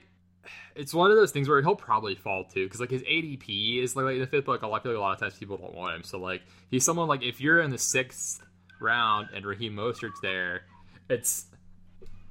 he's not a fun pick, and part of you thinks he's gonna lose the job at some point, but there's not anyone on the roster that I think is enough of it. That's there's no one on the roster that's clearly a lot better than Raheem Mostert. Sure, yeah, no, that's fair. We think Tevin Coleman, I think's more talented, but he doesn't necessarily have the sometimes he doesn't look like he puts it all together. So he might be a little better than Mostert, but maybe not enough or consistent enough. Mostert does certain things better, or McKinnon, we have no idea what he's going to be like. He might just be a third down guy. So it's the thing where it's there are going to be headache weeks with Mostert, but there are also going to be weeks where he's the leading running back on the week. Mm-hmm. I think it'll be a lot of the same from last year. Which the only downside is maybe they're not in the lead as much. That's the only kind of other risk. Is I think they're taking a step back, so that may impact them from the game script standpoint. But I think just split workload standpoint, I don't see a reason a whole lot would change. Yeah, no, I mean, it's maybe 55-45, 60-40. Yeah, it's one of those things where I'm worst. I don't know if I'll end up with him just because it doesn't personally excite me. But if you're on board with Raheem Mostert, I'm not here to dissuade you. Well, if the Niners offense is going to work, it's going to work through that run game that they do. Yeah, I'm looking at people who go behind him, and if I'm looking at Raheem Mostert or Cam Akers, it might be, or Marquise Brown or even Deshaun Watson. It's tough for me to in my heart to take Mostert over those guys, kind of thing. Mm-hmm. Oh, Cam did get named the starting quarterback. Finally. Oh yeah, officially. What a surprise! What? Come on, Jarrett Stidham trying to feed me that. Dude, Brian Hoyer. I believe that over Jarrett Stidham. Yeah. Some of these teams have a funny love affair with Brian Hoyer, but anyway. So 49ers, Kittle's there, and obviously later in the year, Deebo and Ayuk will, I think, come on more, but some Super Bowl hangover for this team. So moving down to the Cardinals, you've got them 9-6-1. Who's the tie? Is it? I just had to give them a tie because it's gonna happen. Let me look. Let me see who the tie is gonna be. Can you not see them Kyler Murray throwing up a Hail Mary to tie a game up just to miss the extra point? I could see them them and the Rams tying one game for sure. Maybe it'll be the Niners. But yeah. So I've got the 9-7, so they pretty much have the same outlook on them. When I was going through it, I kept having them between 8-8. 10-6. There was one run through I even maybe thought they were going to 11. It kind of depends how things break, but this team is definitely on the upswing, and it's not going to be an easy take any week. No, not at all. The offense should be gross, as in gross for defenses to deal with, because it's going to be offensively good. Oh my God, DeAndre Hopkins is amazing. He's a perfect fit for Kyler Murray. Got Christian Kirk, Kenyon Drake. The line is starting to come together. Very excited for this team. Yeah, getting DeAndre Hopkins is so huge. And we've discussed that we think he's getting kind of undersold a bit. Mm-hmm. We think he belongs in the top 5. And my argument is he's so good. They spread the ball out last year, but that's because they didn't have DeAndre fucking Hopkins. Right. If they spread it out, it's because Kyler Murray's good and takes the open pass. Do you not think DeAndre Hopkins is going to be open a lot? I don't. And even if he gets, 10, 15, even 20 fewer targets than he got in Houston, like the offense is going to be running at a high like a high clip. So I'm not like terribly concerned. I think there's going to be a lot of drives, so like he could have more touchdown opportunities, or maybe the like targets stay similar, but the percentage goes down, kind of thing. Like I think it's people concerned about DeAndre Hopkins not performing well. People like those people shouldn't speak. There's a lot of takes that'll be more like wide receiver 12-ish than wide receiver 5-ish. Oh my god! Like I wholly disagree. I don't get it. Dude, I think DeAndre Hopkins could be the number 1 receiver in fantasy this year. Like you've got an offense that throws a shit ton, and like one of the best players in the league at his position, who's amazing at rolling out and has a receiver that's great at, who played with, yeah, like he knows how to play with Deshaun Watson, yeah. Like no, dude, I think this is like they, instead of like trying to put kindling on the fire, they just found like pure uranium and just like just threw that in there. It's like they had the kid who just like comes with the gas tank and he's like, look at this. Just throws it on. Mm-hmm. So like I love it. I think he's gonna be great this year. I think him and Watson both have great years, just for the record. Yeah, I agree. Even though they're separated, they're still gonna be happy. That SpongeBob meme where they're in the dream, he's like reaching over to Mr. Krabs in the other dream. Not the same without you, but they're both gonna do great. You're gonna do great.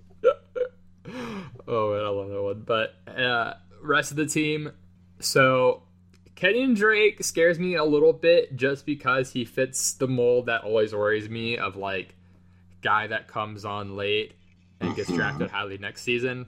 The difference is Kenyon Drake wasn't like, he was getting taken like the 5th, 6th round. He was getting taken in drafts last year, 7th round, whatever it was range. And so his situation changed a ton. But we've seen Kenyon Drake produce before, and like everyone, like the consensus was that Kenyon Drake is good. So it doesn't worry me as much, but he does kind of fit the like bust mold in a sense. My only concern with Kenyon Drake is injury. I think if he doesn't get injured, then he's a rock star this year. Yeah, no, like I literally think it's just the like late season come on and then getting drafted highly. Like that pattern always scares me. But I think Kenyon Drake is kind of different than a lot of those, the Damian Williams type. Right, like his situation's definitely different than Damian because when Drake was in. Yeah, when he was in Miami, we were here on the podcast every year going like, this guy's really good and Adam Gase sucks. Yeah, so. And that hasn't changed for me. I still think he's really good, and I still think Adam Gase really sucks. So yeah, no, that was the difference. Damian Williams he was also with Miami, right? We were kind of like, well, this guy's just, whoever. The Adam Gase effect wasn't what was making him bad. He didn't have the same floor like as high as Drake does naturally. Yeah, so like it might just be like unnecessary worry. It probably is, but it's probably justified for. But they do like Chase Edmonds a lot there. Like they've come out and said that. I think he's definitely worth a fly one because we've seen him ball out in this offense before. That last year, even like that game with David Johnson getting hurt, he killed it. Oh yeah, and I think he's one of those handcuffs you should target even if you're not taking the starter. Yeah, I think like Cliff came out and said they see him as more than a backup. Even check that. He was pretty good every time he played. Man, when he wasn't hurt, was really good. Yeah, Cliff said he could be a starting running back in the NFL. He's pretty much been said like he's really high at Chase Edmonds, which makes sense. Chase Edmonds is good. So Jags just traded their safety to the Browns. Which one? Ronnie Harrison. Because the Browns safety that they drafted got hurt and is out for the season. It makes me sad. Grant Delpit is really fucking good. Yep. So that's a bummer there. But the Jaguars, purge continues. Mm-hmm. And before we move on from the Cardinals, they got Isaiah Simmons in the draft too. I don't know how the fuck he fell to that. Isn't that nuts? That was I can't believe Carolina didn't take it. Yeah, like that was a steal. That and CeeDee Lamb were huge steals. Like he could solve their tight end problems. I think that he I will think he's built solve to. their type. Yeah, I think that's one reason they got him. Yeah, and they've got, like you said, Buda Baker, Pat Pete, Byron Murphy. Like they've got more talent there than Chandler Jones as well. So Yeah, man. like this defense may not be the entire turnstile this whole year. Like It's like they only have 8 out of the 11 positions, but 6 of those 8 are like, A plus players. yeah, I'm really excited to watch Isaiah Simmons play football. So and I guess other receivers outside of Hopkins, any interest in? I guess Christian Kirk. Mm-hmm. Where would you take him in draft? Let me see where he's going. I guess, but Yeah, I'm not sure where he's getting taken. 8th. he is getting taken. Well, his average ADP is like 136, so that's like it's literally like the 12th round. It's literally like close to the end of the draft. So like literally, aside from Hopkins, like none of these receivers are getting taken. That's kind of crazy. I mean, Christian Kirk was really good, and he seemed to have a good rapport with Murray as well. He got hurt last year. Yeah, so these guys are going pretty like low. Christian Kirk might be like a great value. I don't know. Like one of these other receivers is gonna be relevant. So like Christian Kirk makes a lot of sense. Have you heard the recent hype on Dan Arnold? Yes, he's been a preseason wonder, but I'm not on board. He's still not technically the starter, so I don't know how much I subscribe to that. Yeah, exactly. Like if he was doing that amazing, wouldn't he be the starter? Yeah, I don't think the tight end is gonna be relevant in that offense regardless. So, but Christian Kirk, yeah. So I guess that's kind of going 10 teams. So like more like in a 12 team, he's probably like 10th, 11th round, 12th round maybe even. But I think that's a good pick for Christian Kirk. 10th round and later, getting probably wide receiver 2 in this offense. I'm on board. Yeah, man. I hadn't really thought about it much at all this offseason because it's all been, Hopkins, Drake. So it's like it's a duck goose. Hopkins, Drake. Drake. But last team of this division, we've got the Rams. You've got at a Jeff Fisher-esque 8-8. I've got them slightly above Jeff Fisher at 9-7. I just don't know what to think of this team. No, me neither, dude. Are they good? Are they bad? Like I don't understand. I don't know how much different it'll be than last year. Like, right. I think they might just be like a little better than last year. Like, I think McVay's gonna like adapt some. I think he's capable of that, so they might be improved. But man, I don't know. Like, are they gonna do end of last year or go back to trying to do a lot of 3 receiver? Like, because they've got Cooks is gone, right? Yeah, Gurley's gone. Mm-hmm. So in enter scene stage left Cam Akers because Henderson is hurt right now, which he may not even play week 1. So it's literally just it's Cam Akers. Like he's the guy there. Yeah. So.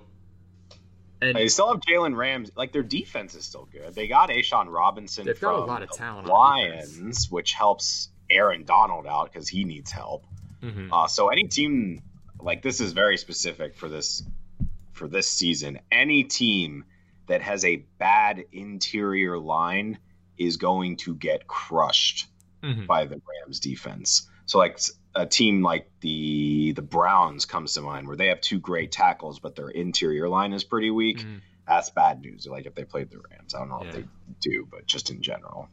Huh. Makes sense. Yeah, I like that. But yeah, I mean, offensively, like they just kind of seem like they're missing something. Like they don't have it because I've got Kupp and they have Woods, but neither of them are really like I don't know. Like Kupp's like his Wes Welker.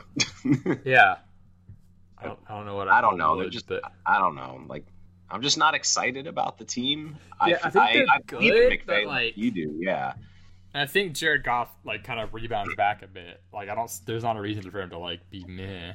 Like he's being taken so late that he got taken with like the last pick in a mock draft I did of 12 teams. He was the last pick taken. That's crazy. Yeah, people are so down on Jared Goff. Like, I don't know like how they're gonna try to run their offense this year. Like how back and forth it's gonna go. Like, so one of the things I'd written in here was since they had taken Henderson last year, drafted Akers this year, I assume they're gonna try to run a lot more gap plays running wise, just because that's what those 2 are good at. So I don't know. In the passing game, I'm coming down on my Higbee Love some. There's been a lot of Everett hype, and also I think they might go more towards 3 receiver sets back from more 2 tight end stuff that they were doing last year. At least to start, because there's been a lot of Van Jefferson hype actually lately. Like, it sounds like he's doing really well. So, like, he and Reynolds are competing for that 3rd spot. Because I know we both like Reynolds, and he kind of profiles a lot as... He's the only guy who profiles as, like, a true kind of, like, outside guy. Mm-hmm. And, you know, Van's kind of more the same. But apparently they like Van Jefferson a lot. So they've kind of got some options to resume 3 receiver set. Maybe in a different fashion. Maybe they don't want that type of guy. Like, because they don't have Brandon Cooks anymore. Like, and if they don't give Reynolds much time, maybe they don't want that. Maybe they might want the 3 guys who can all do similar stuff. Like, because Woods can do more outside than, like, Kupp can, obviously. Mm-hmm. So, all that to say, there's going to be less 2 tight ends, so more Higbee and Everett splitting time, which brings me down on my Higbee love. Because I think they're going to get back to the... It's literally, like, that's the hidden piece, is, like, what do you think they're going to do? And, like, I don't really know. Like, if they're going to do, you know, more, you know, 2 tight end or 3 receiver kind of thing, so... Well, like, thinking about the offense, what I love that you brought up is trying to figure out, like, what does the offense run through? Mm-hmm. Like, is it through the run game, through the pass game, you know, whenever you're evaluating a team? And that's sort of like what's confusing about the Rams right now is, well, they don't really have Gurley, but they were definitely, you know, running the offense through Gurley. So does that mean Jared Goff has to step up? I actually think it's more likely that they slide Akers in, and Akers gets a ton of work this year. He should? Like, I don't see any reason he doesn't. Is this a year where, like, they lose a decent amount of games, but Goff ends up with really good stats because in garbage time he's just, like, hitting some bombs to save the score a bit? I don't know, like, because I don't think they're a bad team is the thing. Yeah, but they're not. But, like, I also don't know if they're good. It's literally like Jeff Fisher record, but not Jeff Fisher journey, you know? And that's all that matters. Who's their offensive line right now? I want to see that. So that's my biggest concern. Like, when they were really good, their offensive line was elite, but the offensive line has gotten significantly worse. Yes. And, like, that was the big issue. It wasn't, like, all just personality there. It was, like, some performance, too. Like, it was both. Like, even without changing a ton, they just were way worse.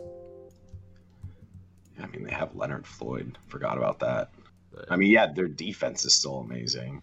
So, like, I don't think they ever get, like, blown out. It's literally just a matter of, like, are they good enough to win? Just, like, win.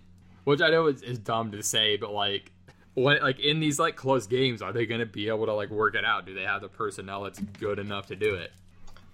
Like, I think the Rams are going to be in so many one-score games this year. Yeah. Yeah, no, that checks out. Yeah, I don't see them getting blown out. But by most teams. Their division is, as we've said, really tough, though. Real tough. Yeah, I'm cool reaching on Cam Akers. I'm cool reaching on him in drafts. I don't think I'll end up with Copper Woods. Like, I don't really want them. It's not that I dislike them. I just don't, like, love them, you know? And, like, Woods always outperforms his ADP, which is kind of funny. He's so, like, because it's not like a sexy pick. The Kupp. See, I feel better. I would take Woods over Kupp for sure. The worry with Kupp is that if they do their 2 receiver sets from last year, that Kupp was in less. It negatively impacted him a lot once he started coming on. So I just, you know, you have that little nagging voice in your head, just kind of like, you know, that's how I kind of feel. Yeah, it's just like not like, you know, it doesn't make me feel warm, fuzzy, happy. So it's not inspired. No. But so hearing some of the Van Jefferson hype kind of brings me down a little bit on the Reynolds love, but, like, watch the 3rd receiver spot, like, figure out who it's going to be, because there's going to be value there, I think. I don't know enough about Jefferson at the moment. I mean, right now I do like Josh Reynolds. I'm hoping it's him that steps up. Because we've been, you know, rooting for him for a couple years now. He's performed in game time too, is the thing too. Like, we don't have any, you know, idea how Van Jefferson's going to do in a real life NFL game. So he's behind Kupp on their depth chart, which is interesting. Yeah, I mean, which I guess makes sense that they just, like, kind of put him there because of the player he is. So because he has a bit of a strain, Kupp. That's why. Yep, it's already starting. But that sounds sounding like a cup strain. But so in the East with them boys, as they are called.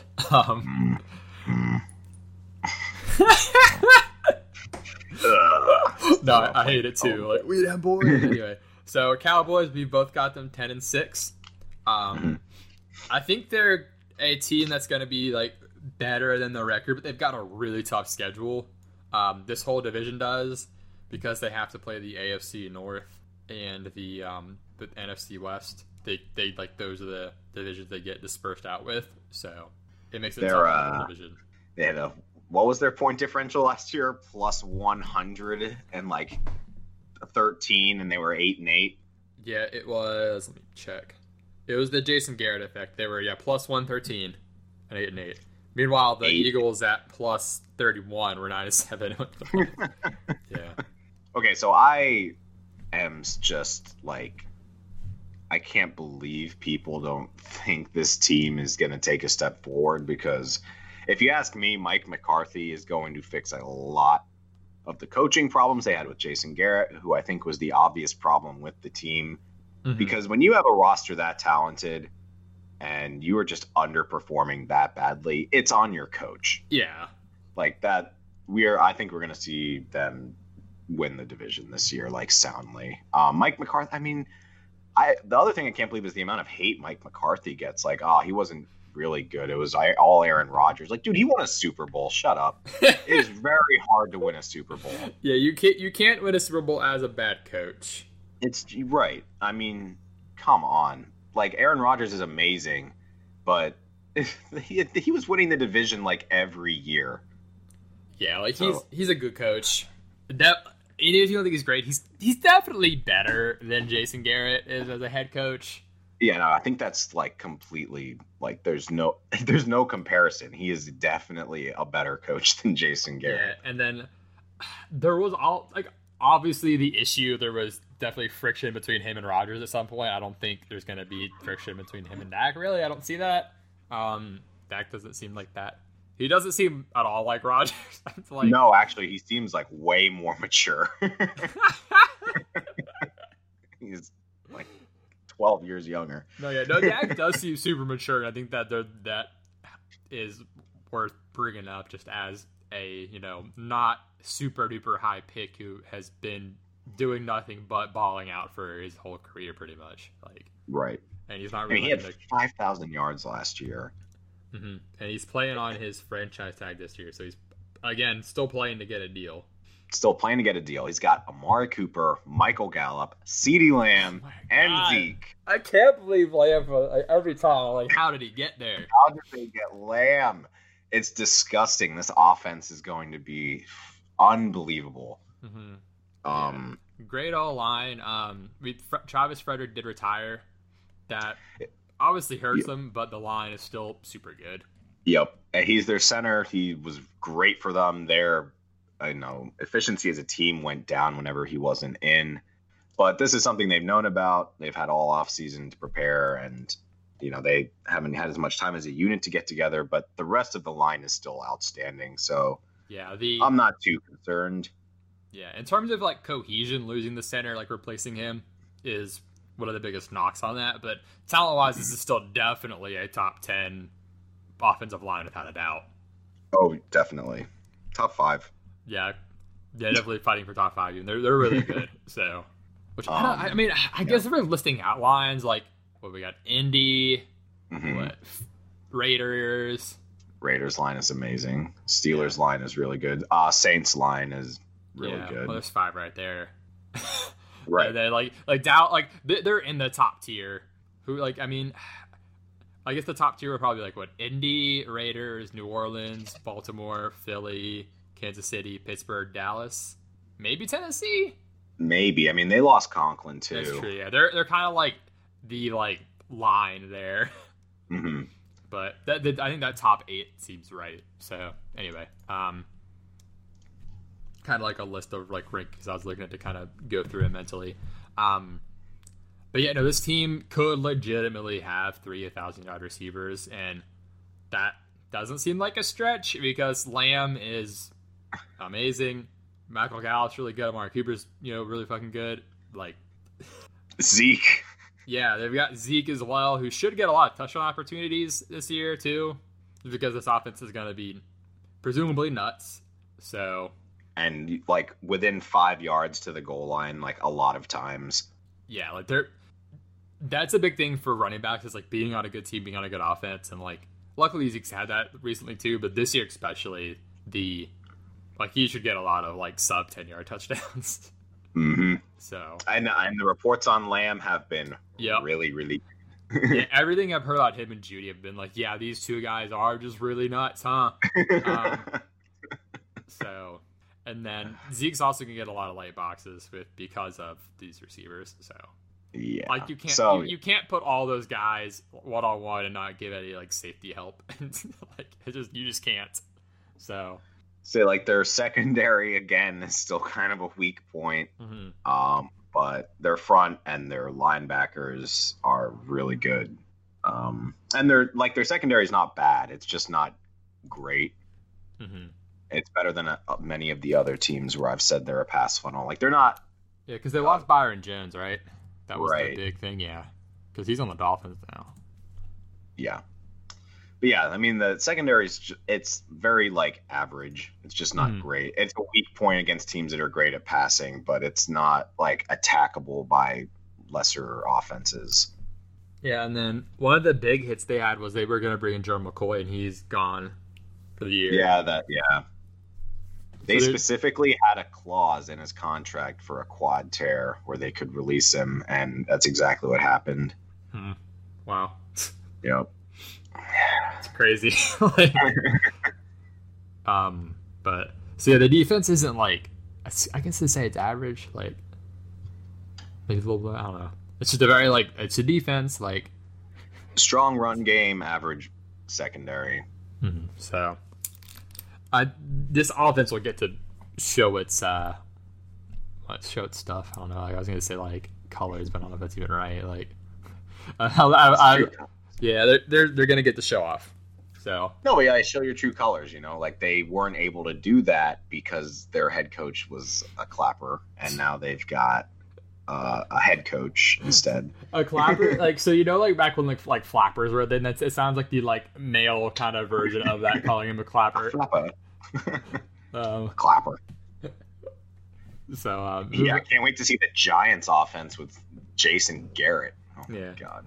As the OC, which I'm trying to remember like what he like. Where was he previously as an OC? Because I thought he was he the Cowboys OC before he was the head coach? I thought he had been with Dallas for like 37 years or something, just straight, because he played for them. He became an assistant OC and then head coach, and then now he's gone.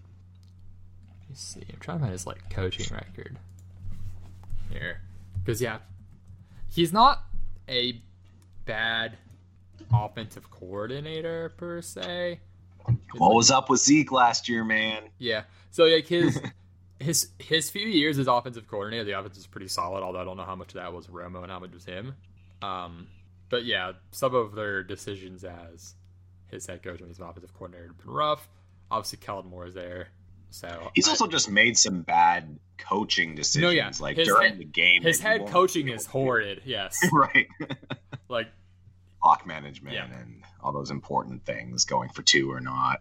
Yeah, like the random times to kick field goals. Like he's covered spreads for so many bettors with those kicks. So next up, we've got the Eagles, who you've got at 9-7. I've got him. Okay, I've got him at 6-10. Just going through game by game. I may give them. I don't know though. Like, they've got a really tough schedule, and like I don't think they're as good as Dallas is, and because I have them losing at Washington, against the Rams, which maybe they could beat the Rams. That might be one to give them, like at San Fran, at Pitt, Baltimore. I've got Dallas beating them both times. They could split with Dallas, but it's still just 8-8.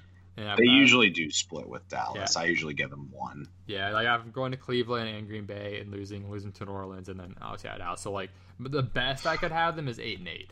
Because they could beat the Cardinals. Like, I assume you have them, splitting with Dallas, and then right. the other one I mentioned. Do you have them beating the Rams? Let's see. I'm gonna pull up their schedule because I have them beating the Cardinals, and so like I was kind of wondering because I guess the Dallas split makes the most sense. I figured you might have them beating Washington twice, but I do have them beating Washington twice. Okay, so that and then the Dallas game. So that's 2 of them. Who's the third that you have them beating that I don't? Because I do have them beating the Cardinals. Do them beating like Cleveland or the Rams or? I have them beating Cleveland. Gotcha. Even though it's in Cleveland. Mm-hmm. Yeah, so like it's tough. There's gonna be a lot of close ones, and this could go, several different ways. Up to the 9-7 you've got them at. Like the ones that are close, you gave them, and I didn't. Their O-line's really good. That makes it hard to bet against them. But they're already getting decimated. That's on the offense. big thing. Like Jalen Rager's already hurt to start the year. Deshaun Jackson is back, but I don't know how I feel about him just in general. Like being is he 100%? Yeah, and then Alshon Jeffrey is. Did they already put him on the pup? I don't know. He's not back right away. Like I feel like he's not playing this year. I don't know. I don't think so either. Like if I had to take a gamble, I would say he's probably not playing this season. Mm-hmm. Which leaves their wide receiver core really decimated, which sucks. Like my only reason I have them above 500 is because I think Doug Peterson and Carson Wentz is a great head coach quarterback duo and one of the best out there. Yeah, they pretty much went 9-7 with the same shit last year. So right. They did get Darius Slay. That helps out the secondary a ton because it was so bad. But it's still not great. Like they still don't have a great defense. It's less offensive, this defense. Yes. But I've mentioned this a lot of times, and I will continue to say it every time someone goes down. Ertz is getting disrespected a lot. Like everyone's like, he only gets targets when everyone's hurt, but everyone's hurt already. So like everyone, he is the number 1 target. Like I don't think there's any argument there. Like he should get tons of targets. They should run a lot of 2 tight end sets because Goddard's also really good and could start for a lot of teams. Like he'll be a valuable tight end as well, I think.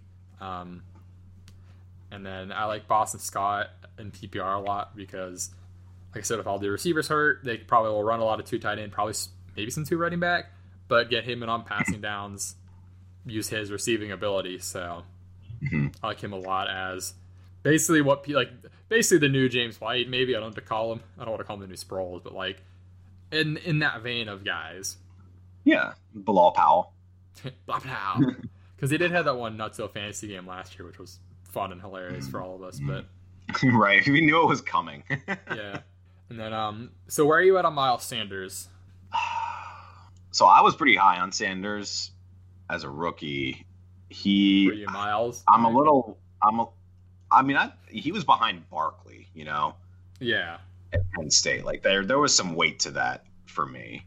But he's injured right now. He's questionable. That's never really inspiring when they're starting the year off with an injury on a team that's already like hurting and needs people.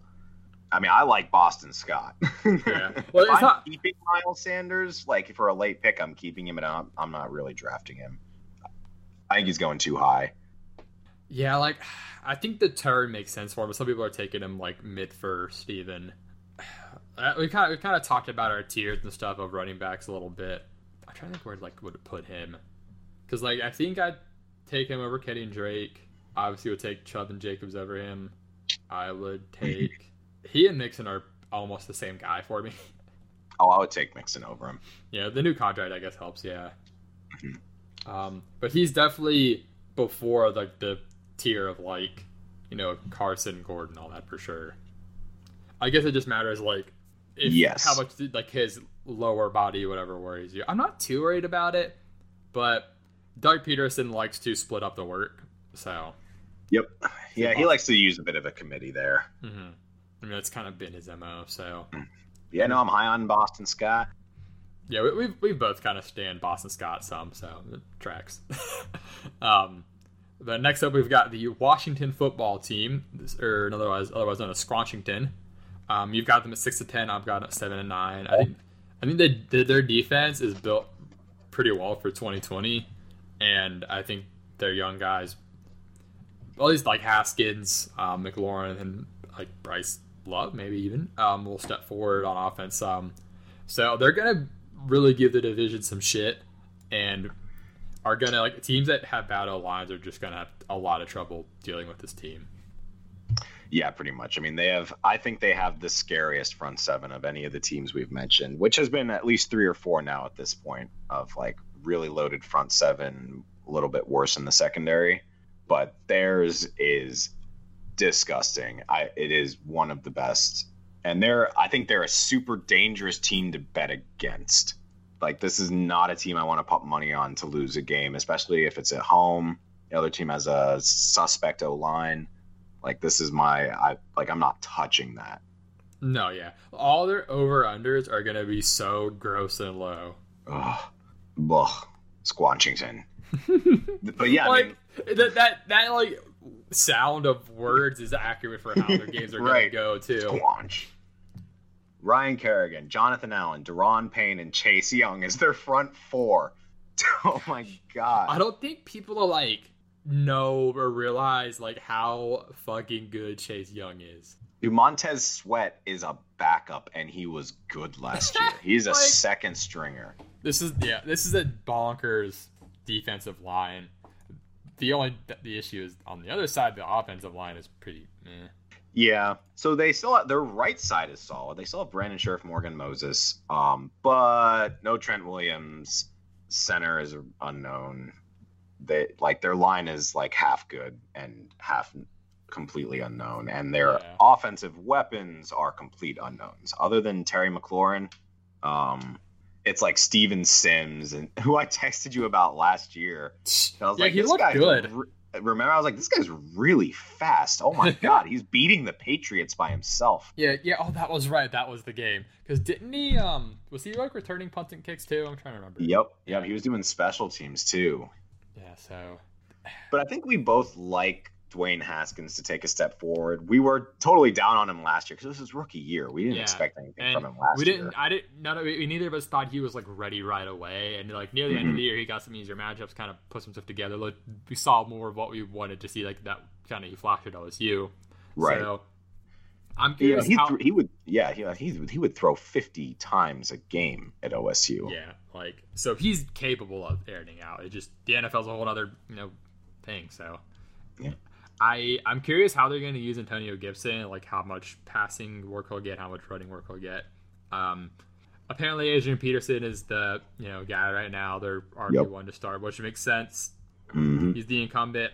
It's Adrian Peterson. He is nearing the Frank Gore levels of just being there forever.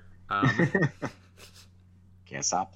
He's still good. Yeah, but behind him, like I guess Antonio Gibson is technically behind him, and I don't know how they're going to line him up. If they're going to be like, hey, go in the slot, because, like, got no one else. Right. And then, obviously, our guy, Bryce Love, who we both like a lot. Super talented, just has dealt with injury.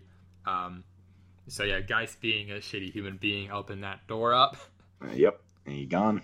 Yep. So, Bryce Love is the one I'm taking a shot at late in drafts. Terry McLaurin, I think, is going to get a lot of targets. Some games that there may not be many because just the way the team is going to play. Logan Thomas is apparently the tight end one there, who it's kind of funny, converted quarterback to tight end. I don't know if it's going to have any value, but like there's not many people to catch the ball there. So like he could be kind of a waiver wire, because he's not going to get drafted. So he's someone to keep on waiver wire, speed dial, as they say. Mm-hmm. But this team's defense is going to keep them in most games.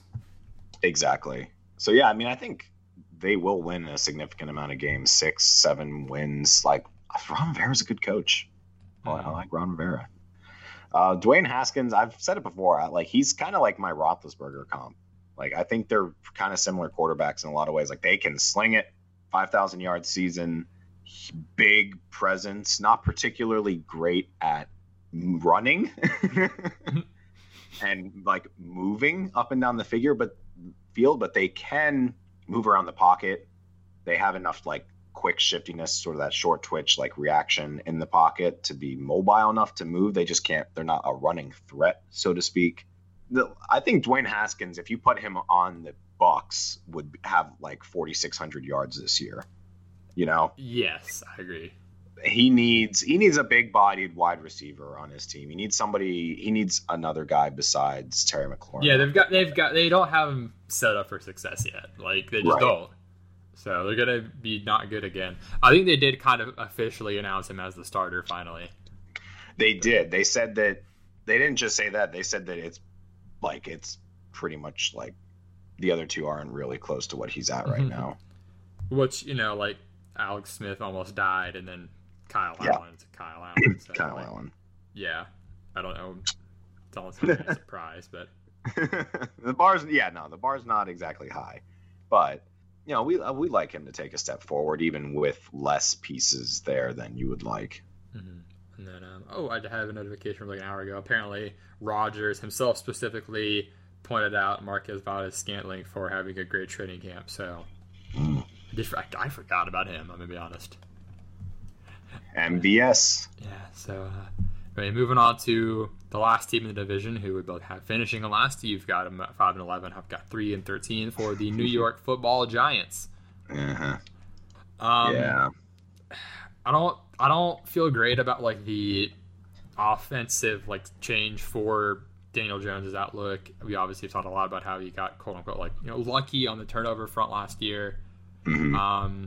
They've got Saquon Barkley and then Evan Ingram, who if he stays healthy is really good, but the receiving talent is very lackluster.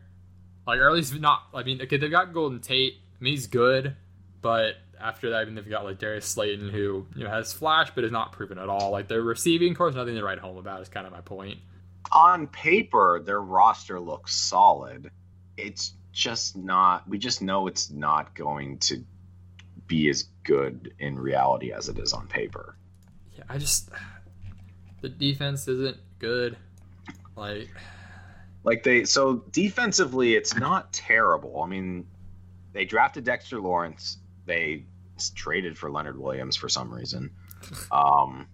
They did get Blake Martinez, who was the Packers' best linebacker. So they did, they replaced Alec Ogletree with Blake Martinez. It's not necessarily to me an upgrade or a downgrade. Jabril Peppers, they did get James Bradbury. They did sign him to play cornerback, so they have a cornerback now. But they still have holes on the team. They're still weak in the secondary, I think. Ultimately, I don't think they're going to get a ton of pass pressure. Like, they're going to get some, but it's not going to be great. It's just like a below average defense. The offensive line is revamped, but entirely new and really young. Yeah, that's one of my biggest worries. So since Soldier opted out, they're most likely going to have rookies starting at both tackle spots. Yep. It's like Will Hernandez has looked pretty good to start, but Andrew Thomas and Matt Pert. That's such an offensive lineman name, Matt Pert. Oh yeah, Matt Pert. The offensive line is going to struggle a lot to start. I don't feel good about them at all, at least early on. No. First 8 games of the year, I think it's going to be bad. Yeah, but they're young and they're going to develop cohesion over time, rebuilding, right? So hopefully next year is when they're good. But I'm not super optimistic for this year. No, me neither. And